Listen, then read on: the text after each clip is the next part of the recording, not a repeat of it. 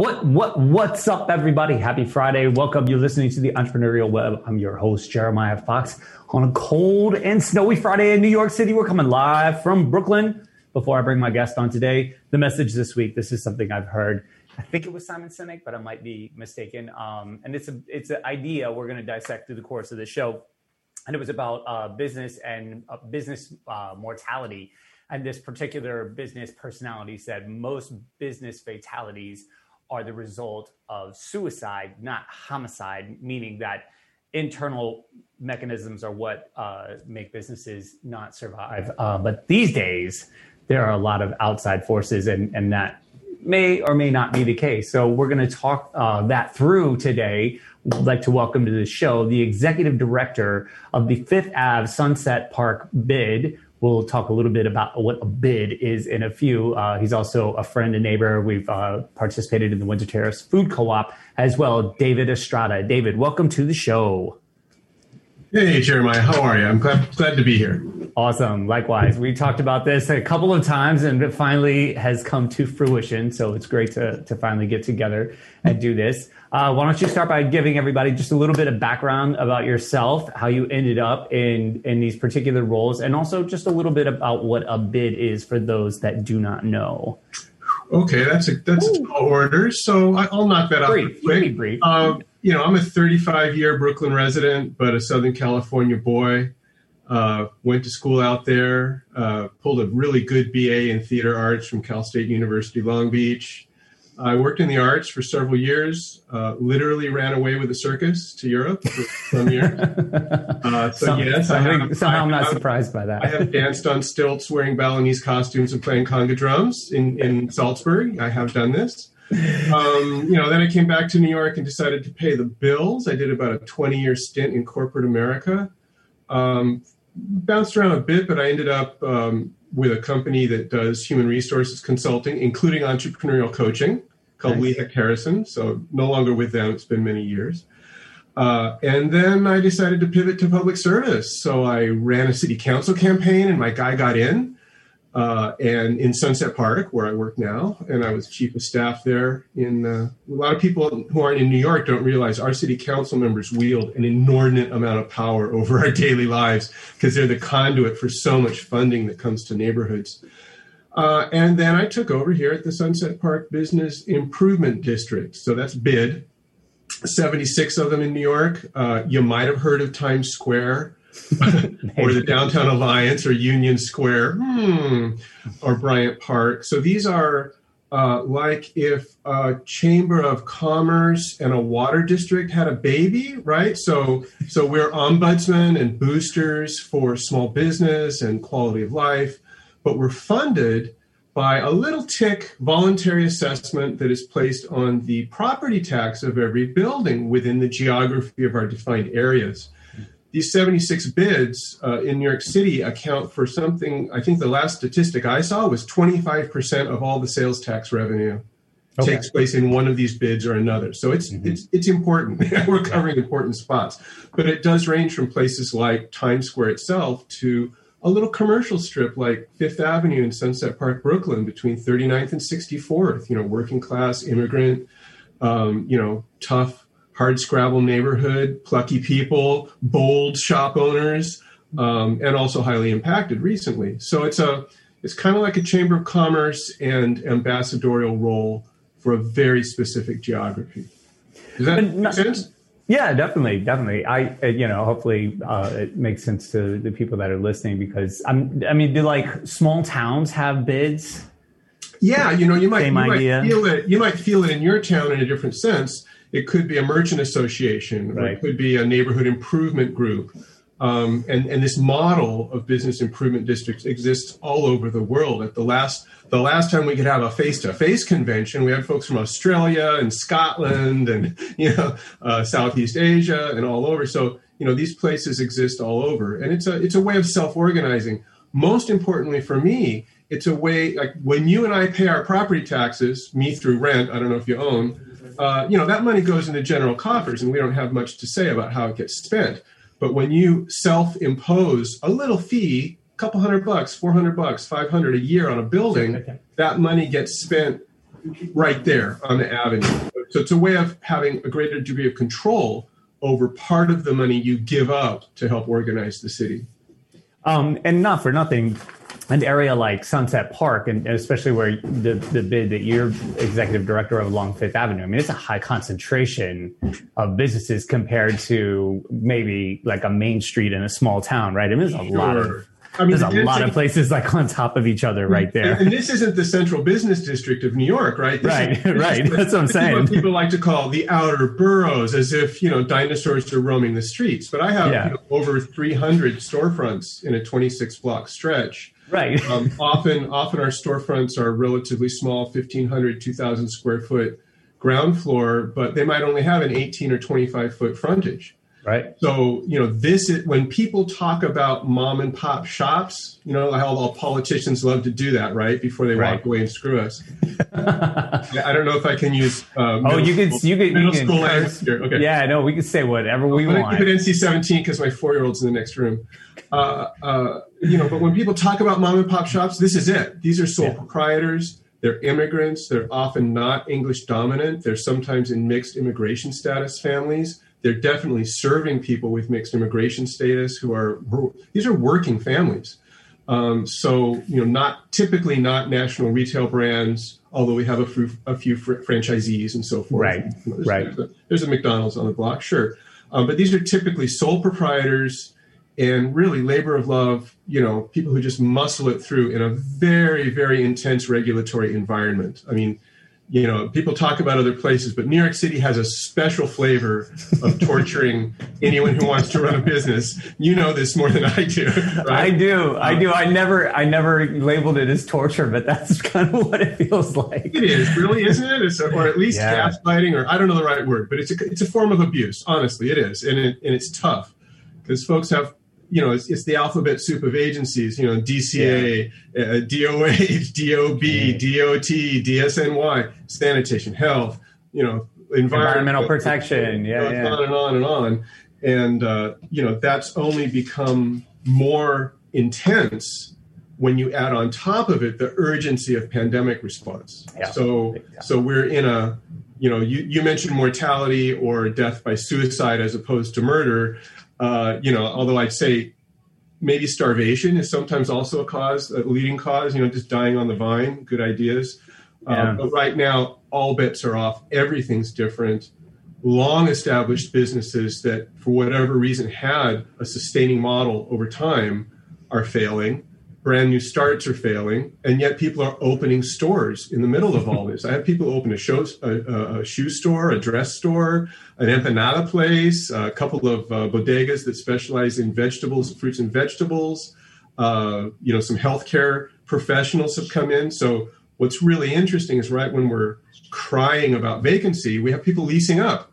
Yeah. So, the beat goes on and the wheel will turn, but it's going to get bad. That's another, to quote Simon Sinek again, one of his ideas is the infinite game, where it's just the wheel is always turning. You might be in it or you might not, but like commerce always happens. Like you said, the beat goes on. Like it's still all happening. But from our mortal perspective, it's New York City, it's business, and there are winners and losers. And it's always been, pretty cutthroat. I've always said if you can open a business and survive successfully for some years in New York City, you could probably do it anywhere because the regulations are so steep and everybody's sticking their fingers in your pocket and it's high competition. Just everything is elevated here. It's like those nature shows, right? So the margins are thin. The operating circumstances are difficult. The operating costs are high. The regulation is intense, but there's such an intense flow of commerce in good times in New York City. Yeah. I mean, my zip code 11218 right here in good old Windsor Terrace, Brooklyn, has far more people than the capital of Montana, or far more people than like many, many, many cities. We got 150, 200,000 people who live within a stone's throw of here. So what's happened is because of the pandemic, that volume of just resource flow that a lot of marginal businesses sustained on has been pulled back. And what we're doing is we're not creating unprecedented difficulty. We're exposing the difficulties that these small businesses had all along.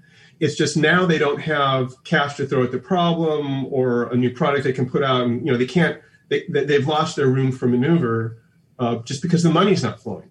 Right? In the retail sense. And I said that from the beginning, like this was very exposing because people, were trying to continue in good times. I mean, it was a relatively good economic situation we had, especially the last 8 years, I'd say, since 2012, kind of this escalating growth for both retail and service and industry. You have some industrial production happening in that area of Sunset Park too, right? Sure, very, very nearby in Sunset Park, Brooklyn. For people who don't know it, it's one of the most beautiful places in the world, by the way, so come and visit. It ranges from the old industrial waterfront on New York Harbor with a view of the Statue of Liberty and these giant, immense, multi-million square foot manufacturing buildings that everybody's trying to figure out what to do with, right up to little row house, brownstone, three-story, 25-foot wide apartments, chock-a-block in a residential neighborhood. We have the second largest Chinatown, the third largest but fastest growing Chinatown in New York. We have multi-generational Latino families from like Dominican Republic, Puerto Rico, who've been here since the 40s or earlier. But now we have an influx of people from Puebla, Mexico, and from Guatemala and other places. So there's a really big Hispanic presence in the neighborhood. And historically, it was Scandinavian, Irish, Italian, all the people who worked on the docks. At one point, 30,000 longshoremen a day walked from their house down to the waterfront, made bowling balls and worked on ships and, had boxing matches and things. And, and that's only a generation ago. So I don't want people to think it's olden times. So this is a neighborhood that's constantly reinventing itself with immigrant energy. Yeah. And that's not new. That's 4 or 5 generations back of like immigrant populations coming in and making the best of it in Sunset Park. And that's a lot of New York in a nutshell, right? I mean, that's one of the reasons why we're all attracted to it, is that sense of resilience and hoping to feed off of that and stay in the fight ourselves. Yeah. Cool. We're going to take our first break. We're going to come back in just a minute. All right. So hang tight, David. Everybody listening, hang tight too. We'll be right back. I'll be here. You're listening to Talk Radio NYC at www.talkradio.nyc. Now broadcasting 24 hours a day.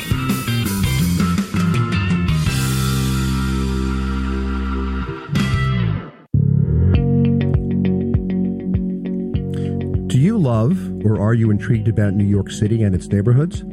I'm Jeff Goodman, host of Rediscovering New York, a weekly show that showcases New York's history and its extraordinary neighborhoods. Every Tuesday live at 7 p.m., we focus on a particular neighborhood and explore its history, its vibe, its feel, and its energy. Tune in live every Tuesday at 7 p.m. on talkradio.nyc. Are you a conscious co-creator? Are you on a quest to raise your vibration and your consciousness? I'm Sam Leibowitz, your conscious consultant, and on my show, The Conscious Consultant Hour, Awakening Humanity, we will touch upon all these topics and more. Listen live at our new time on Thursdays at 12 noon Eastern Time. That's The Conscious Consultant Hour, Awakening Humanity, Thursdays, 12 noon on talkradio.nyc.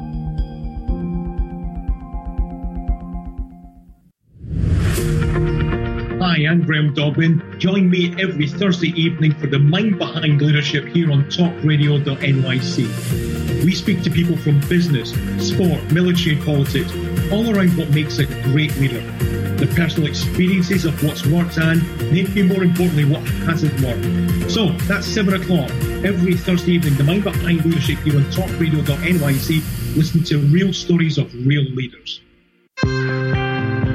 You're listening to Talk Radio NYC. Uplift, educate, empower.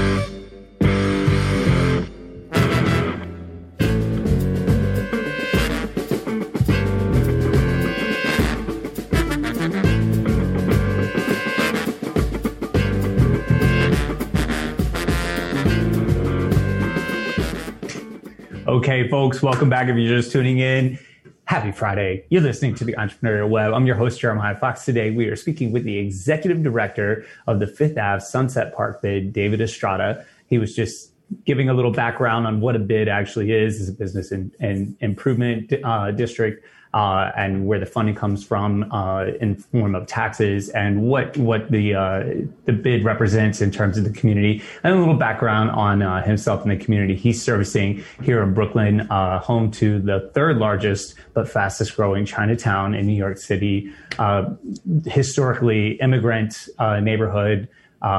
Scrappy, I think, was the word you used to describe the workers of that area. I think it's a pretty good description.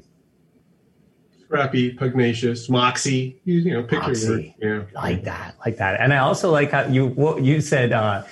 We were talking about the message of the show, and the idea of business mortality and the idea of starvation as an added pressure to some of the things that get in the way of a business's success. So there's this idea, the concept came from a presentation. I think it was a TED Talk that Simon Sinek was doing, and he was saying, a lot of businesses that fail, they cite things like market forces, being undercapitalized, things like that, for the reason that they didn't make it. But further exploration points to maybe that it's internal mechanisms where, sure, you need to have enough capital, but if your operational costs are too high, maybe capital is not what you need. Maybe you need to reassess your operational costs and the psychological warfare that kind of happens. But the ante has been upped, and this idea of being starved, literally, I mean, everybody's kind of running around skinny. But that's where that scrappiness, I think, helps out. I mean, we were talking earlier about how, if you run and opened a business in New York City, you've been through like 15 rounds because they're coming at you from all angles. That last scene in Raging Bull. Right. But I mean, this talk, right? I want to bring it down to like where the people I serve live, right? Like, people like, I'm undercapitalized, my internal process controls and my HR mechanism. What's that? Really, I mean, all true, yes, but pretty highfalutin when you're running a vegetable shop on 54th Street and Fifth Avenue. That's just pure hustle. Yeah. These people are sometimes unbanked. They do not have access to capital. They didn't get PPP and EIDL loans and relief. It's a different world. Like this is, everybody points to this sector, this retail sector, and let's not even say small business. Let's say micro business. Fewer than 5 employees, and 2 of them are your cousins, and the other 3 are under the table, right? So this is real world stuff, and everybody points to this as the economic engine, and the employment creator and the job creators and all this stuff. They're not getting all this, all this support. They're not operating in a realm where they sit down and let's have a thoughtful discussion about our internal controls. It's like, hey, the truck's double parked, get the stuff, right? So, there's just a human element that really inspires me every day. But I'm also very afraid of when it might run out, because everybody talks about consumer sentiment, right? That's a pretty clear concept. But who's going to talk about entrepreneurial sentiment, the feeling to do it, right? It's not dollars and cents and internal controls. You have to want to get up in the morning and go roll up that steel door, and receive. You have to want it, because it's not the money. Yeah. It's not that people are making it easy for you, and nobody's coming around and patting you on the shoulder saying, that a boy, you kept your vegetable store open or you kept your dress shop open. Nobody's doing that. You have to want it. And so my fear is that just the help is so long coming and the urgency is so great that people who might otherwise have survived in their business will fail because they're exhausted. They're just tired, much less being ill. We've lost store owners, and we've lost folks to COVID. And these are family affairs, So when, Papa passes, the shop is closed, and or even if they get sick, if there's an instance that one person tests positive and you've got 5 people working there and they're all working together every day, all of a sudden everybody's got it's unbelievable, the domino effect. Yeah, these are frontline workers in the truest sense of the word. They put food on families' tables. They clothe our children. They provide the prescriptions that we need for all the other stuff that's going on in our lives. And they have been taken for granted for a long time.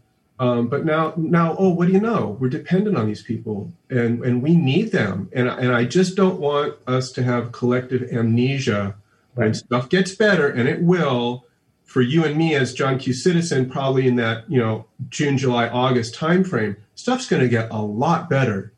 But we will have lost a lot of businesses along the way. And I do not want to forget who we needed the most when this problem rolled through our lives. Absolutely. And for me, I'm kind of occupy this space between the two where, like, I go to Jetro's and I'm in line with these guys and they're literally counting the cash that they made the day before to buy what they're going to sell today.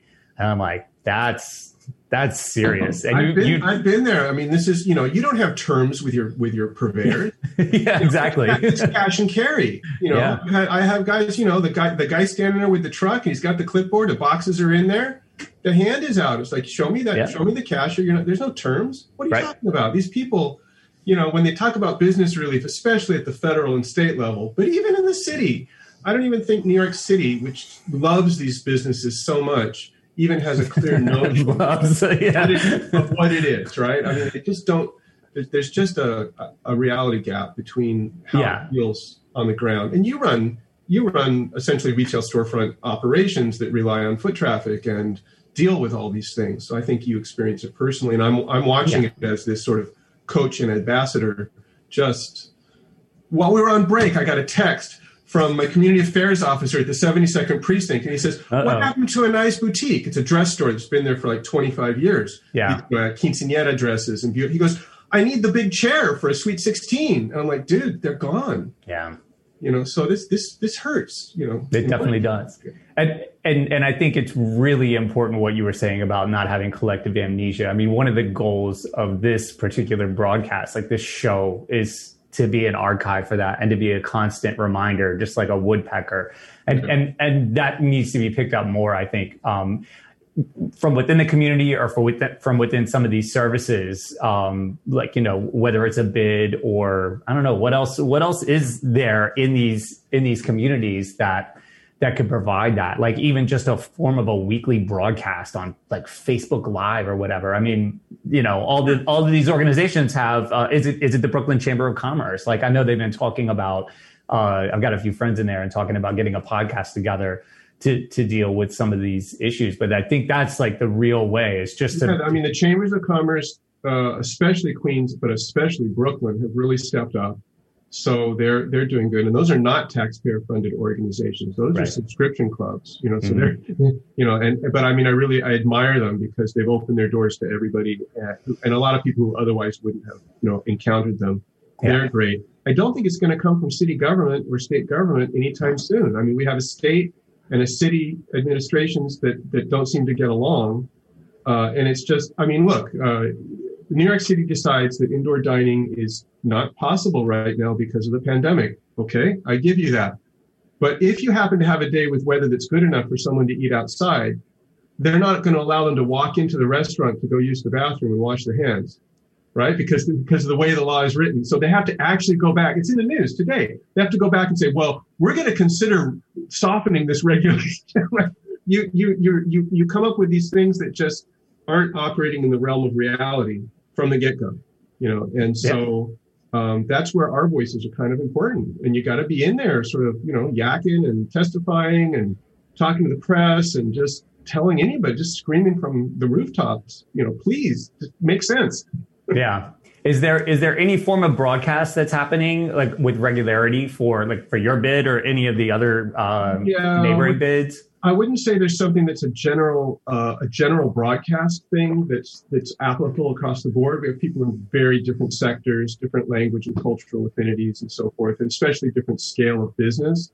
So what I observe is people are sort of self-identifying into smaller groups where like the Queens Chamber of Commerce will run something about accessing federal aid, but they'll pick up doing the Chinese language version, or the Manhattan Chamber will be running something that might be more geared towards central business district and larger corporate settings. But the Brooklyn Chamber will run some sessions that are good for smaller storefronts. Like we did a fundraising campaign for small loans to bring back Brooklyn Fund, because the Brooklyn Chamber happens to have a community designated financial institution that can, state chartered, and they can offer loans and things to small businesses, but micro loans. I mean, sometimes the difference between just surviving another month and not is, $5, $10, $15,000, because most of our small businesses are extremely rent burdened. Yeah. So when something rolls down like PPP, which was focused on payroll sustaining, it's like, what does that mean when you own the place and you're the only employee and you're paying yourself minimum wage just to stay on the books, and you're paying, $18,000 a month in rent for a tiny storefront and you have no cash flow? Payroll protection doesn't help you. Yeah. And, do you want to take on debt? No. I know. Personal guarantee? Am I going to take on debt to survive this? No. So, we really need more focused aid in the form of direct grants and relief that are geared towards the smallest businesses. I mean, if Applebee's games the system, or one of these big chains, I'm not surprised. We all wring our hands, but it's not surprising. But no, not at all. Come down here to the neighborhood and help some of us survive. Just survive. Sweet. We just want to survive. Exactly. All right, let's take another quick break. I want to pick back up with this idea of the PPP, especially in the small grants, because a number of things have come down the pipe, and some have worked and some have not, and kind of dissect that a little bit in the next segment. All right, so hang tight, everybody. We'll be right back. You're listening to Talk Radio NYC. Uplift, educate, empower.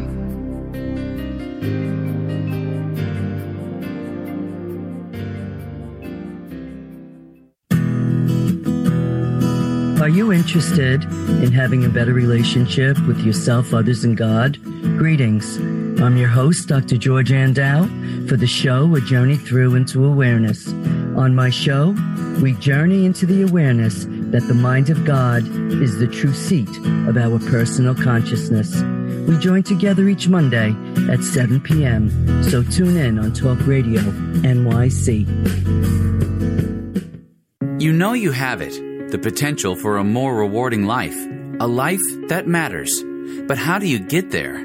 The answer is in a best-selling book by the coach of the successful and wealthy, Ken D. Foster, The Courage to Change Everything, Daily Strategies and Wisdom to Awaken Your Hidden Genius and Transform Your Life. With this powerful yet amazingly simple daily guide, your future is in your hands. You will be empowered to unlock your potential, bring out your true gifts, increase your wealth, and take your life and business to a new level. Get your life-transforming copy of Ken D. Foster's The Courage to Change Everything by going to couragetochange.us. That's couragetochange.us. Quite frankly, there's no other book like this. Imagine what your life could be like if you had at your fingertips the success principles to create the life you've always wanted. Are you ready to live your dream? Go to couragetochange.us. Are you a curious person, always asking questions? Do you desire to be in the know? Then join me, Antonia, host of So Now You Know, Thursdays at 5 p.m. at talkradio.nyc. Listen in as I attempt to satisfy that curiosity. I will be talking with amazing, everyday people. Join the fun. So Now You Know on Thursdays at 5 p.m. at talkradio.nyc. You're listening to Talk Radio NYC at www.talkradio.nyc. Now broadcasting 24 hours a day.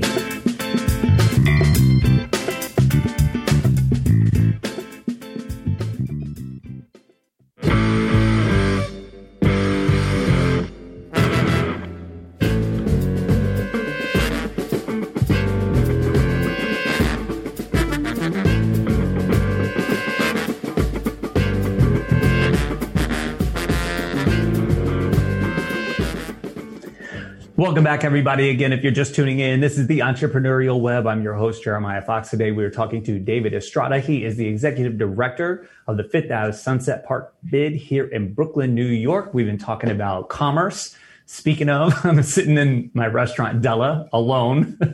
I've gotten a liquor delivery and a seafood delivery while during the show, and nobody's been here to receive it. So these guys are just like rolling in and dropping stuff. I've got like 3 cases of champagne right next to me.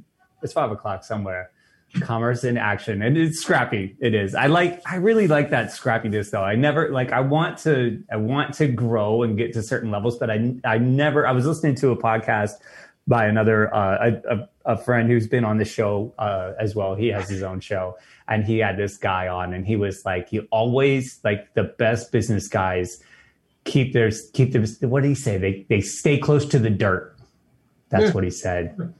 Got to stay close to the dirt. You can outgrow yourself. You can sometimes, because the stuff that sets us in motion isn't always what sustains us. You might evolve and grow into it. Why not? Go ahead.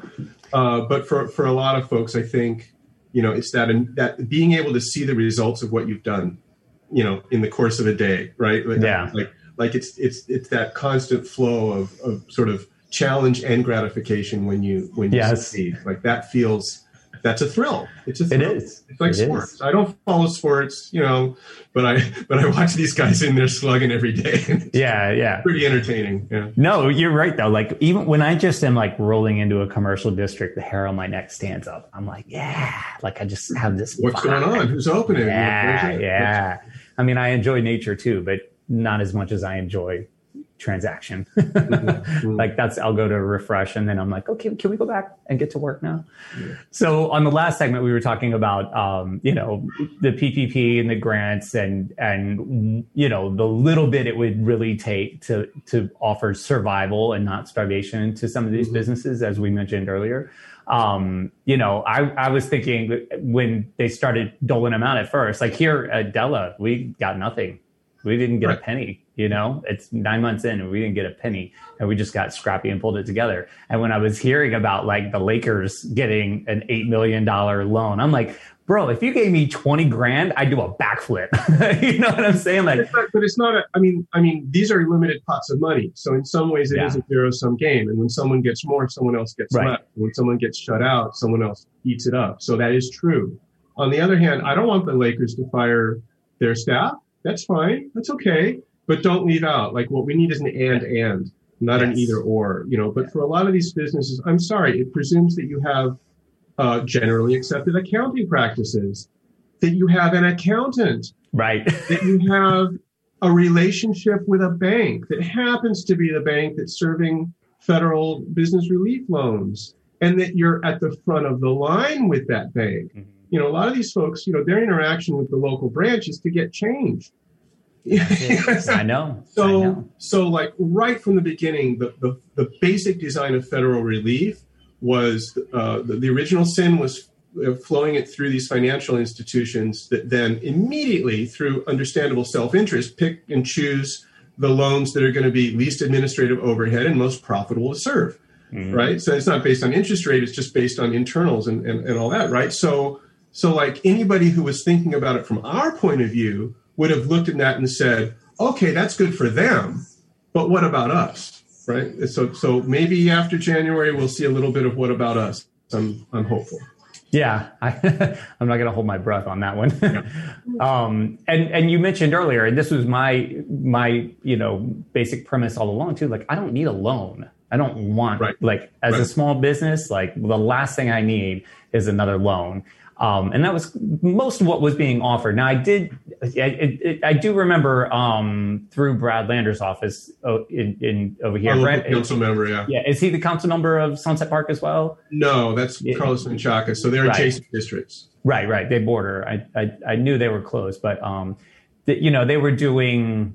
I think it was like an $8,000 loan at 1% interest or something like that, and maybe it was like specifically for female-owned organizations or something like that. It was something like very specific and small, like what you were talking about, but still, it was a loan. Yeah, but not a grant. And they're undercapitalized, so it's kind of like, we'll advertise it, but it's almost like the lotto making the application for it. Yeah, and those are things. And to their credit, these things happen very quickly and early on with New York City government.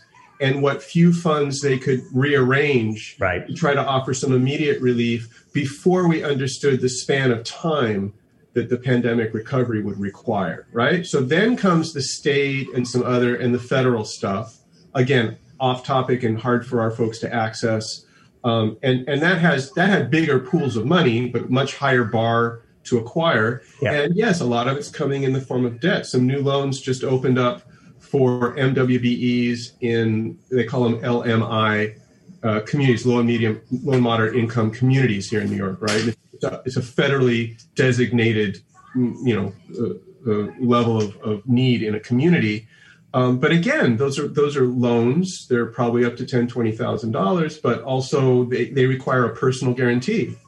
So at the same time that the state and the city have said, okay, we're going to prohibit personal guarantees on commercial leases, they're saying, oh, but if you want this business assistance, put your home on the line to save your store. Put your children's education on the line to save your store that we think we want to save, but you take the risk. Sorry, no. And how many? Yeah. How many of the people in your bid even have that? I mean, how many of them have something that they can use as a personal guarantor? Right. It's New York. We don't have a high rate of home ownership, and people aren't sitting on assets in that. It's just a different style. So what are you going to put up? Your delivery van? That's about all. Right.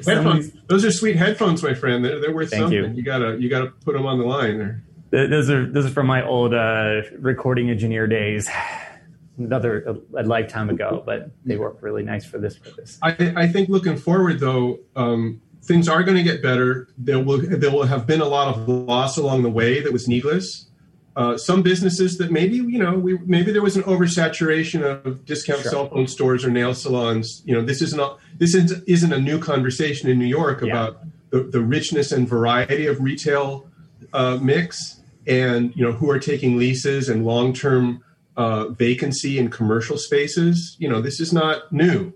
But I think now we're going to have an opportunity in the next year or two to reinvent how our neighborhoods are. And some of these borough-based commercial neighborhood strips are going to be at an advantage because we have smaller footprints, easier leases, non-corporate landlords who can make a rational decision even if they're taking a risk with you for a while.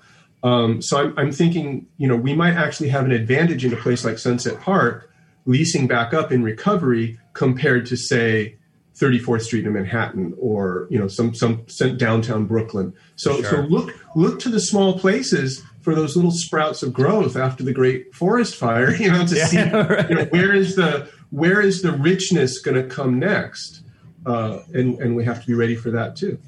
100%. It's interesting because I've heard a lot of stories of people dealing with the smaller landlords right now. And it's unfortunate because it seems to me like kind of the modus operandi has been to give a very difficult time to the previous leaseholders. So if you were the leaseholder coming in to the pandemic, the terms didn't change. It was like, fuck you, pay me, and that was it.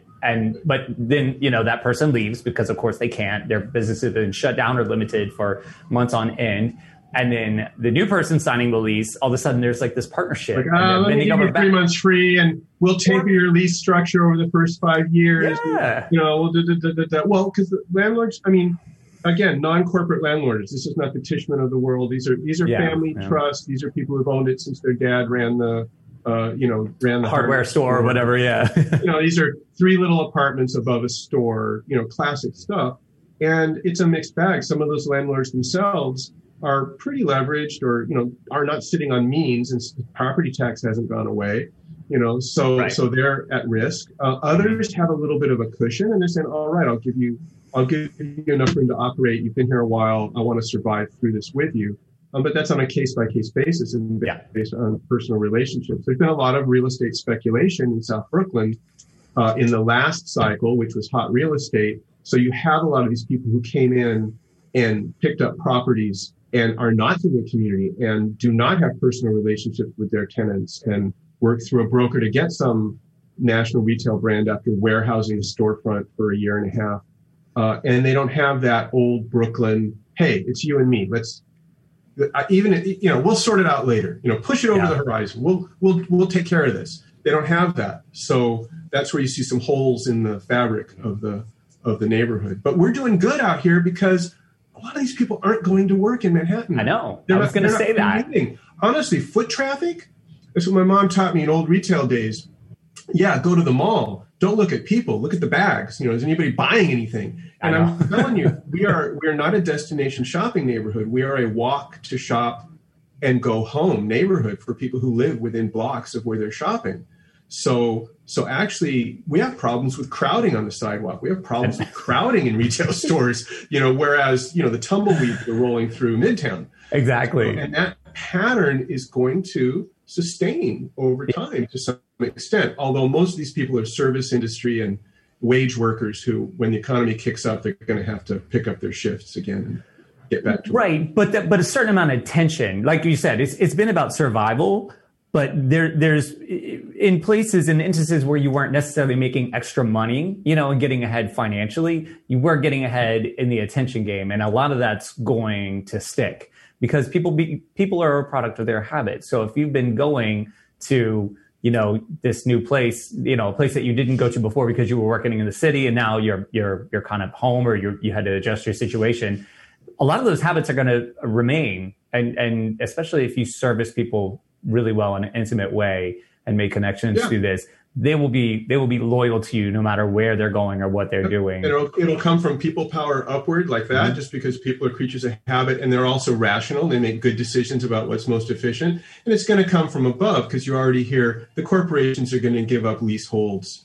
We're overbuilt on office space and so forth. Oh my God! Some of the old values about everybody congregating for the publishing industry or the flower district or this or that, whatever generation of Manhattan you want to talk about, those were already eroding rapidly. Yeah. And when I moved to Brooklyn 35 years ago, everything was pointed back towards Manhattan. Mm-hmm. Fun and work and everything else. And as the years have gone by, every once in a while you wake up and you go, should we go to the city? Nah, it's, we got it here. Such a hassle. Brooklyn is the third or fourth largest city in the nation by itself. Thank you. Absent the mistake in 98 when we joined those other boroughs that I've heard of once in a while. So that, the joy and the thrill and the visual stunning quality and the emotional impact of the central business district won't disappear, but it's ever dominant place on top of the whole world of work probably won't be the same for our kids as it was for us. Yeah, that's not necessarily a bad thing. All right, let's take one more quick break. We'll come back and we'll wrap this one up. So hang tight, everybody. We'll be right back. You're listening to Talk Radio NYC. Uplift, educate, empower.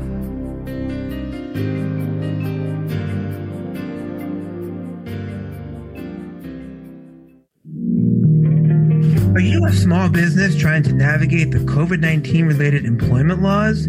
Hello, I'm Eric Sauver, employment law business law attorney and host of the new radio show, Employment Law Today. On my show, we'll have guests to discuss the common employment law challenges business owners are facing during these trying times. Tune in on Tuesday evenings from 5 p.m. to 6 p.m. Eastern Time on talkradio.nyc.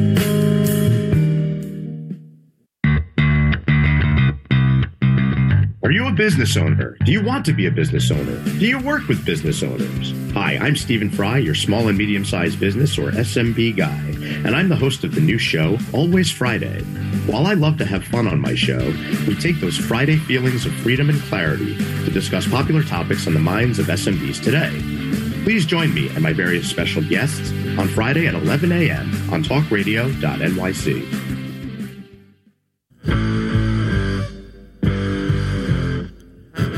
Do you run or are ready to open your own business? Hi, I'm Jeremiah Fox. I've been operating and opening small business for the last 25 years, and I'm the host of the new show, The Entrepreneurial Web. Tune in every Friday at noon Eastern Time for insights and stories on the nuances of running small business right here on Fridays at noon, talkradio.nyc. You're listening to Talk Radio NYC at www.talkradio.nyc. Now broadcasting 24 hours a day.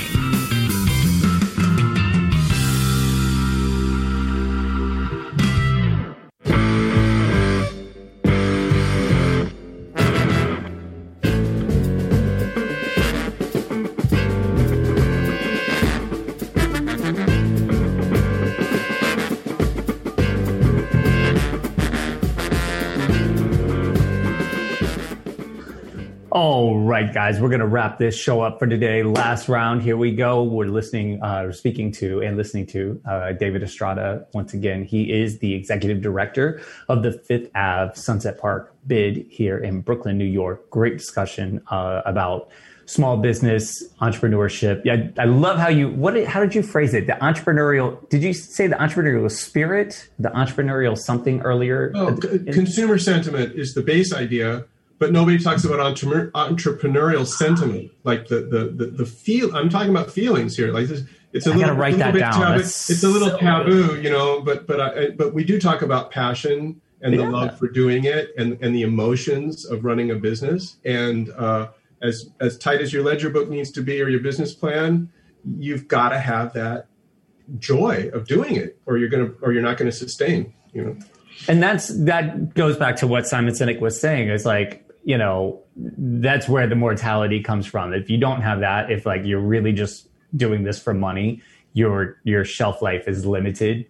Where if it's coming from within, let's not discount. Some people, that's the passion. If you do I understand. I get it. I get it. And you make a lot of money, I'm going to stand there and applaud. Good. I mean, don't be a jerk along the way. But you know, I mean, everybody's got something different. I heard in one of your earlier segments talking about trying to teach entrepreneurship, right? And I don't think you can teach that entrepreneurial spirit, the origin of it. But I think you can teach people to make an open-eyed assessment of their marketplace and competition and whether their plan makes sense. And if they have the personal, just to do a self-inventory about whether you have that care in you, that both joy and anger, you know, that makes you get up and run a business when everything seems like it's against you. I mean, that you can't teach having it, but you can teach people stopping long enough to make an honest assessment about whether that's for them. And I think that's where a lot of folks run off the cliff, because they've got the beginnings of the passion, but not the other stuff that needs to sustain the work. And as we talked about before, I think you called it the forest fire. It's done that in the physical realm, but it's also doing that in the sentimental realm as well, because we're getting to see like all the people who really didn't have that. They're like, yep, I'm out of here. I'm not going to do this. And I can't say wholesale, but I have seen evidence that a lot of the new people that are coming in, they have, maybe it's still honeymoon period, but they have that vigor and they're kind of going for it because it takes that to do, you know, to open a business in a pandemic. I mean, I know a few guys that have opened like several during this time. You know, they're just going after it. Put this in my neighborhood, little tiny place, seafood restaurant, El Rey de Pescado, King of Fish, right on like 46th Street. They were just building out during the pandemic when everything shut down. I mean, they were doing things like fighting to get that last fire inspection on the suppression system in the kitchen, or the sign off from DOB on the seating capacity, right when all the field staff for those agencies went into pandemic. Disappeared. Right? I mean, they're the worst weather ever. And they managed to open. I mean, my God, I look at these guys and I'm like, I would have walked away. Yeah. I would have walked away.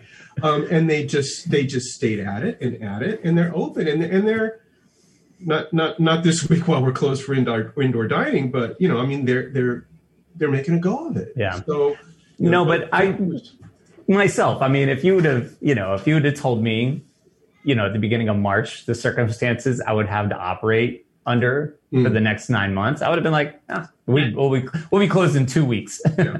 and it's 9 months later, and like I feel great. I mean, it sucked, but I'm grateful for the experience and for what, and I bet a lot of business owners will say the same in hindsight. Like that was awful, but it will probably poise them for like much better success. So, there's this idea that the forest fire didn't kill everything. Like some strong roots will be there, and that's going to like fire up. And then, we'll get hot. We'll get hot again. That's the thing. It always does. And you're not selling dry goods on a shelf that don't expire. You're not. You're selling perishables in a social setting. A restaurant's just a complicated thing. It's just and so it's not like you can roll the door down and just wait a while. Right. You need flow. And that's, I wanted to hit on this because we talked about it the other day, and it's the elephant in the room, like they're saying, just wait, pare everything down. And there's been very little in terms of like real assistance. There's been talk. I've heard like another round of PPP loans are coming out, but they're designated for certain industries, and it's not really for small retail and small service industry outposts. So how are we supposed to do that? It just really makes no sense. And you've been in a lot of conversations around that. We've got about 4 minutes left. What's your kind of your burning fire exit statement for the people? If I had the answer, I'd be rolling with it all over town. No, I think the folks who have the chance. Okay, let me say this. Not to the entrepreneurs, but to the rest of us who are listening, we have real power about which small businesses die or survive in our neighborhoods. And I'm in with everybody else. I got a 4-year-old and a 5-year-old. It's Christmas. I just can't. A bunch of Amazon boxes have rolled into my house. But honestly, every time you walk into a shop and you spend $1, I don't care what it is, all of us, the dollars that stay in our economy are going to be what keeps these stores open. And so, the neighborhoods themselves, the populace of the neighborhoods will have to decide that this is what they want. And yes, online ordering and national retail brands and large discount box stores and all of those things are going to be a factor. But especially in a dense urban setting like New York City, you can change it. Collectively, we can change it, and it doesn't take a lot of money or effort. And it might be a little while before we feel comfortable getting out and acting on that. But I think anyone who's run a small business knows at the end of the day, and you run that report on the register and you look at the number that comes up at the bottom of the tape, and you're like, I just barely made it today. Oh, thank God. Or, oh, hell, I'm deeper in the hole. And sometimes that's a matter of, $200 or $300, one way or the other in a long retail workday. So please, that's if I have one thing to say to anybody, and even to entrepreneurs who are listening here, keep repeating that. Yeah. Because again, like that amnesia about forgetting frontline workers, we're frontline consumers. I'm sorry, it's our culture. We're frontline consumers. And, New Yorkers don't like to be told to sit still and stay at home. So when the time comes, take your pennies and go. And if you can't buy something, walk in them and tell them that you want to. I straight up tell you what it means to know that someone cares. Absolutely. I've gotten many phone calls and just people stopping me on the street along the way. And even if they didn't spend any money, just to say, like, I'm really glad to see you're still there. We will make it in soon. And even a conversation like this, you got me pumped up, man. It's like, this needs to keep happening and repeat itself. That's why I was asking about the broadcast. Like, if there was a way for this to just get channeled over and over and over again, this conversation, it's the moral currency that a lot of us need. Right. And look, that works. If you're in New York City, we're talking, this is a New York conversation at the moment, and a Brooklyn one at that, right? But listen, I'm a child of the suburbs. My family's from West Texas. I'm from Southern California. This works wherever you are. Yeah. There is a place. There's that little shop in the strip mall that's been there 40 years that you barely think about twice when you're driving to Costco. I don't badmouth a big box store or anybody, but I'm just saying, like, everything has its place. And I'm not asking anyone to give themselves a bad deal or spend money they wouldn't spend otherwise. But just that little decision, maybe it takes a couple more minutes. Maybe you only can choose between 7 items instead of 17, but you're going to get what you want. So it really makes a difference. It's true. So just keep that faith in terms of the flow of love and money that's going into the businesses we're trying to save. And then don't forget it when things open back up, because those stores will still be there, and their plight will be the same regardless. Yeah. It'll be everything old is new again, but we'll learn something. You and I are going to remember, but definitely. I don't know about anybody else. Yeah. Well, we're going to do our best. Well, thank you, man, so much. This was fantastic. I really enjoyed it, and just amazing things you shared with us today. So I really appreciate it. If anybody wants to get in touch with you to learn more, what's the best way for someone to contact you? Just david@sunsetparkbid.org. Just give me a call, look us up, come around. We're on the avenue, Come spend some money. Real life. Look, we hang holiday lights, we pick up trash, we do things, we put up Christmas trees. Life is continuing. It goes on. You can hear it in the background. So it's holiday season, and we will come out of this. We will. 100%. Awesome, man. Well, thank you so much. Have a great weekend. The rest of you have a great weekend. Peace out.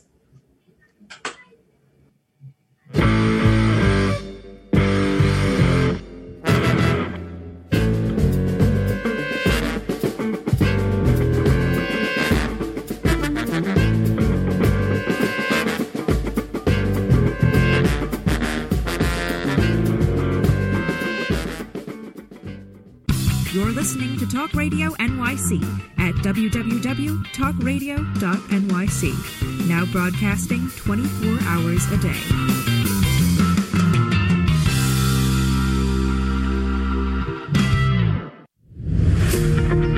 Hi, I'm Graham Dobbin. Join me every Thursday evening for the Mind Behind Leadership here on talkradio.nyc. We speak to people from business, sport, military and politics, all around what makes a great leader.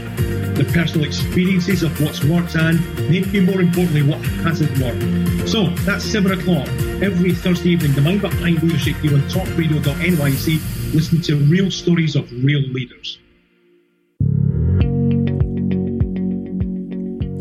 Do you love or are you intrigued about New York City and its neighborhoods? I'm Jeff Goodman, host of Rediscovering New York, a weekly show that showcases New York's history and its extraordinary neighborhoods. Every Tuesday live at 7 p.m., we focus on a particular neighborhood and explore its history, its vibe, its feel, and its energy. Tune in live every Tuesday at 7 p.m. on talkradio.nyc. Are you a curious person, always asking questions? Do you desire to be in the know?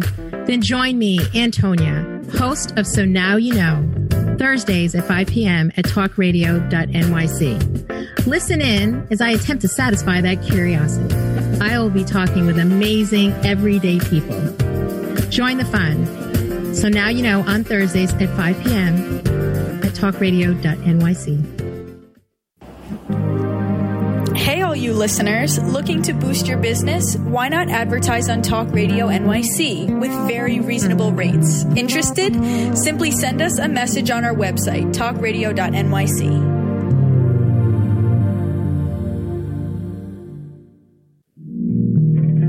Are you a small business trying to navigate the COVID-19 related employment laws?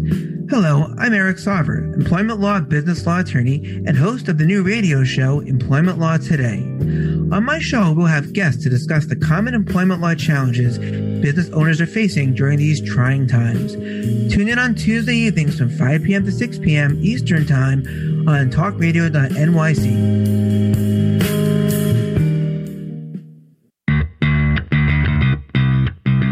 Are you a business owner? Do you want to be a business owner? Do you work with business owners? Hi, I'm Stephen Fry, your small and medium-sized business or SMB guy, and I'm the host of the new show, Always Friday.